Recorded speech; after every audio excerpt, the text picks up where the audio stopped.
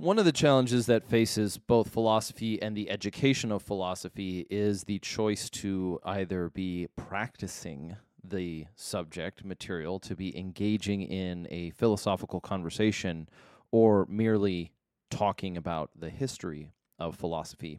And a good example of where this takes place would be with the subject of dualism.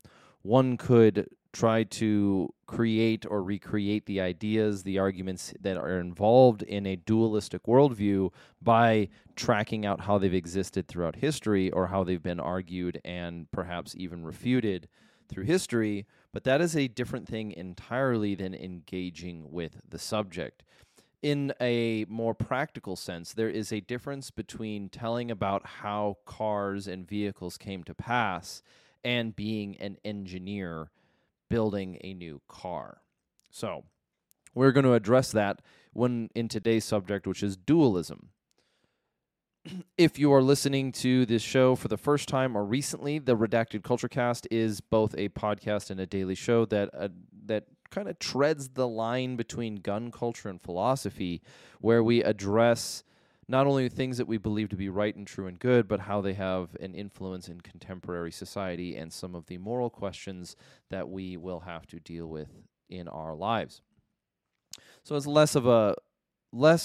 things have changed here a bit recently, but it's less of a focus on newsy subjects and more of a focus on how we think about things.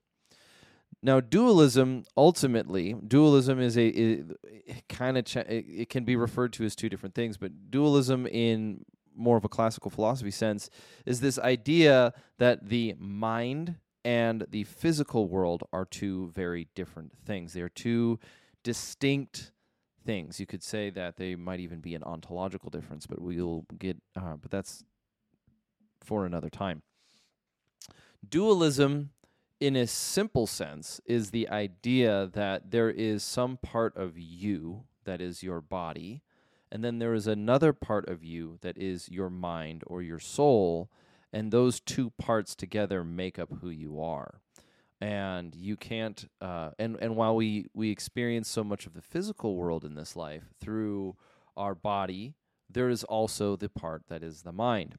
And René Descartes, Descartes, René Descartes is accredited with much of the sort of very classical arguments on how this idea comes to pass. But it not only does René Descartes talk about it himself, so does Plato in a sense. So you've got, and if you wanted to get even more detailed and more granular, there is a difference between dualism and Platonism, but that is we'll probably have to do that on the subject on Platonism. So dualism is this theory, this idea that the mind and the body are separate things. This is where you get René Descartes in his Meditations on First Philosophy saying, "I think, therefore I am." Here's another here's another way of quoting him. Let's see. "There too is no doubt that I exist." That's actually, I should go back a sentence earlier. But there is some deceiver or other who is supremely powerful and supremely sly, and who is always deliberately deceiving me. Then, too, there is no doubt that I exist, if he is deceiving me. The idea that René Descartes was suggesting in his Meditations on First Philosophy would be later turned into something like the Matrix. And it's this idea of he knows his senses are not absolutely trustworthy, and if he were to find, how does he know that he even exists? He knows his body exists because he feels it, but feelings can be manipulated.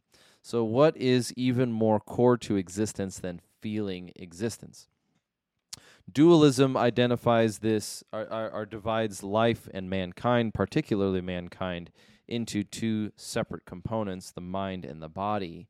But it also can extend even further, perhaps both towards heaven and hell, by looking at the world in this very dualistic, by holding a very dualistic worldview about both good and evil, morality, and so forth, which is where Plato comes in.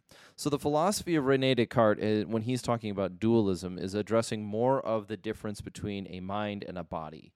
more of a difference between there is something to what makes him who he is by his ability to think, and there is something different that separates that from his ability to feel, or his ability to have experiences, his ability to touch, taste, and know. And then there's another question in epistemology that goes on to memory, but we'll leave that again for another time.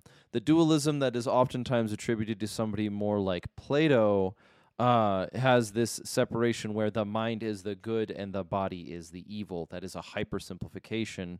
But in much of Platonism, we are ideas, we are minds stuck in bodies, and being stuck in a body is part of what you would consider evil. And that it's some form of freeing ideas or freeing the core of thought, I guess you could go even a little bit further, is achieved, it's pursued by understanding the forms and pursuing the forms. And this is Plato. But there gets to become a kind of an important cost of what these ideas produce in people, and that dualism can oftentimes look like Zoroastrianism as well, and that is something like the universe is in eternal conflict between a supremely good being and a supremely evil being, and those two things are in conflict with one another, but that runs afoul, has a difficulty with even some of what the Euthyphro dilemma deals with. And if a supremely powerful being has authority over that which is good, then it's just anything that opposes him is functionally evil.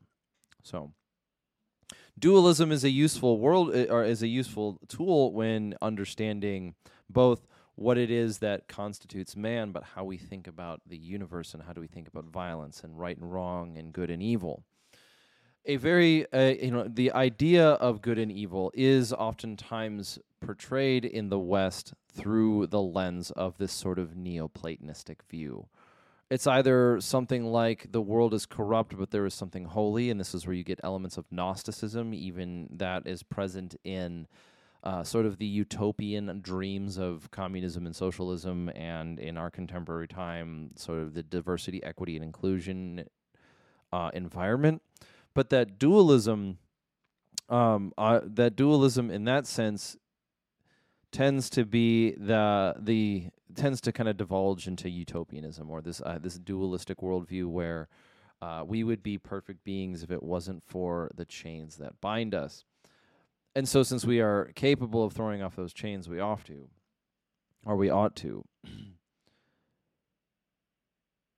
But the relevance of dualism has existed for a long time, and even if we were to move away from something like the dualism of Descartes and look at a dualistic approach to something like good and evil and morality, we run into a certain problem. Let's just take the idea of God and the devil. If God and the devil are equals in power but in opposition, eternal conflict in the world, then all of history will be a continued conflict between the forces of good and the forces of evil, which certainly seems to be true when we read so much literature and we look at maybe the ideas that in the world that we live in, we exist in a battle between, like, we can ascribe things as the good and the evil and just kind of fight it out that way.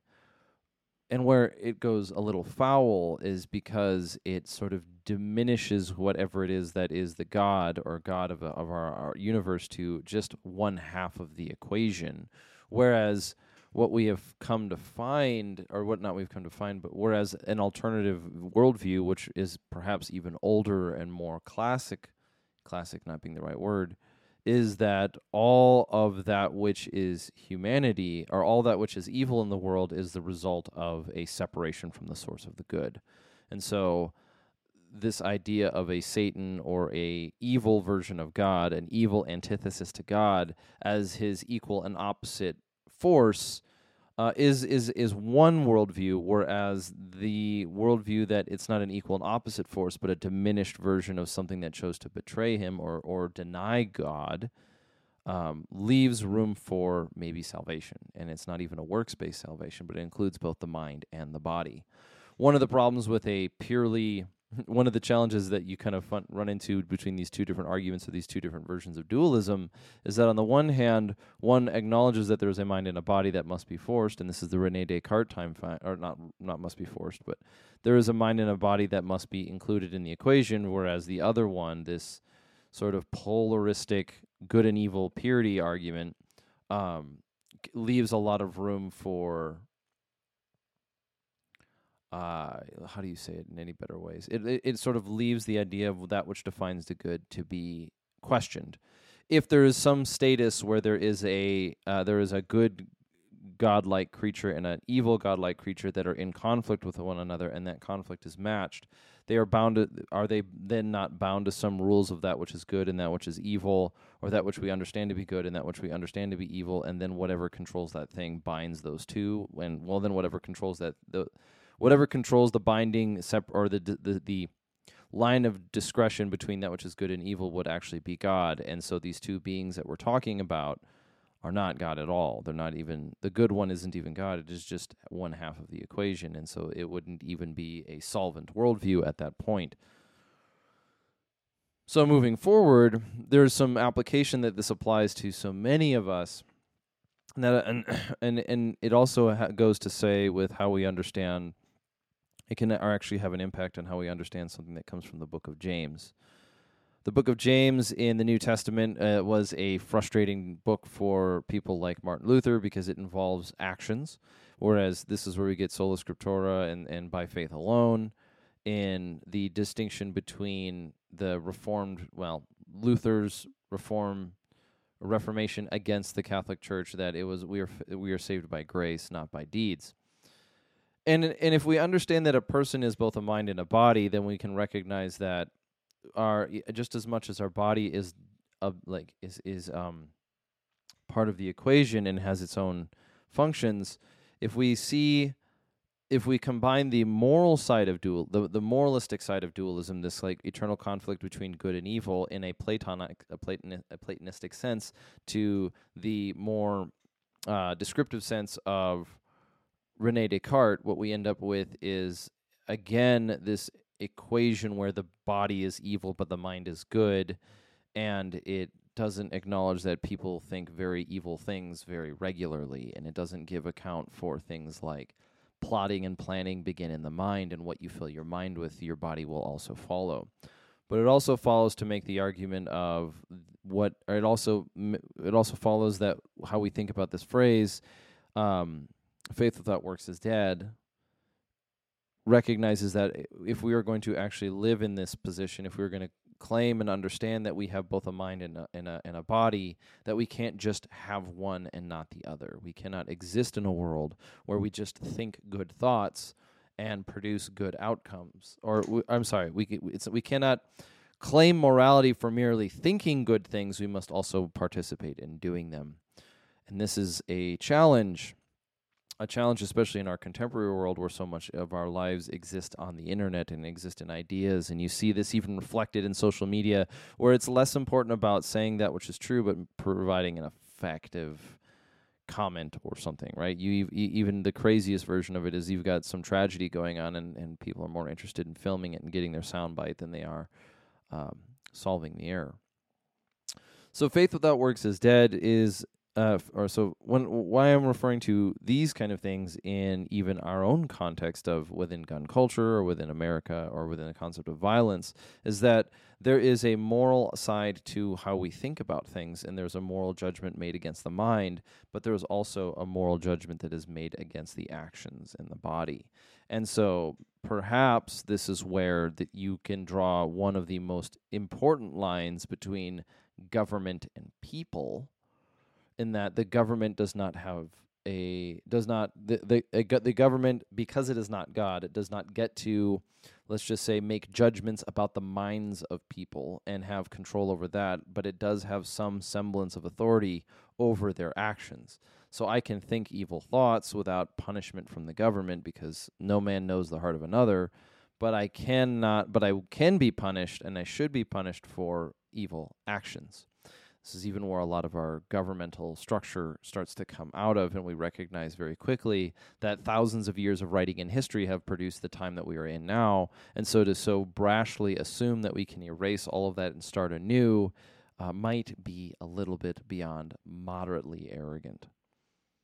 So in closing, and to wrap up this second one on dualism, we've talked a little bit about how there are different ways that the word dualism is applied, but one of them is particularly in the account of René Descartes, where he talks about there being a difference between his mind and his body, and this is where we get I think, therefore I am, because he recognizes that even if every element of his human perception, from his touch, his taste, his smell, his senses, is actually just a brain in a pod, like the Matrix, or if he's being fooled by a trickster demon, in his sense, he still recognizes that he exists because he's thinking.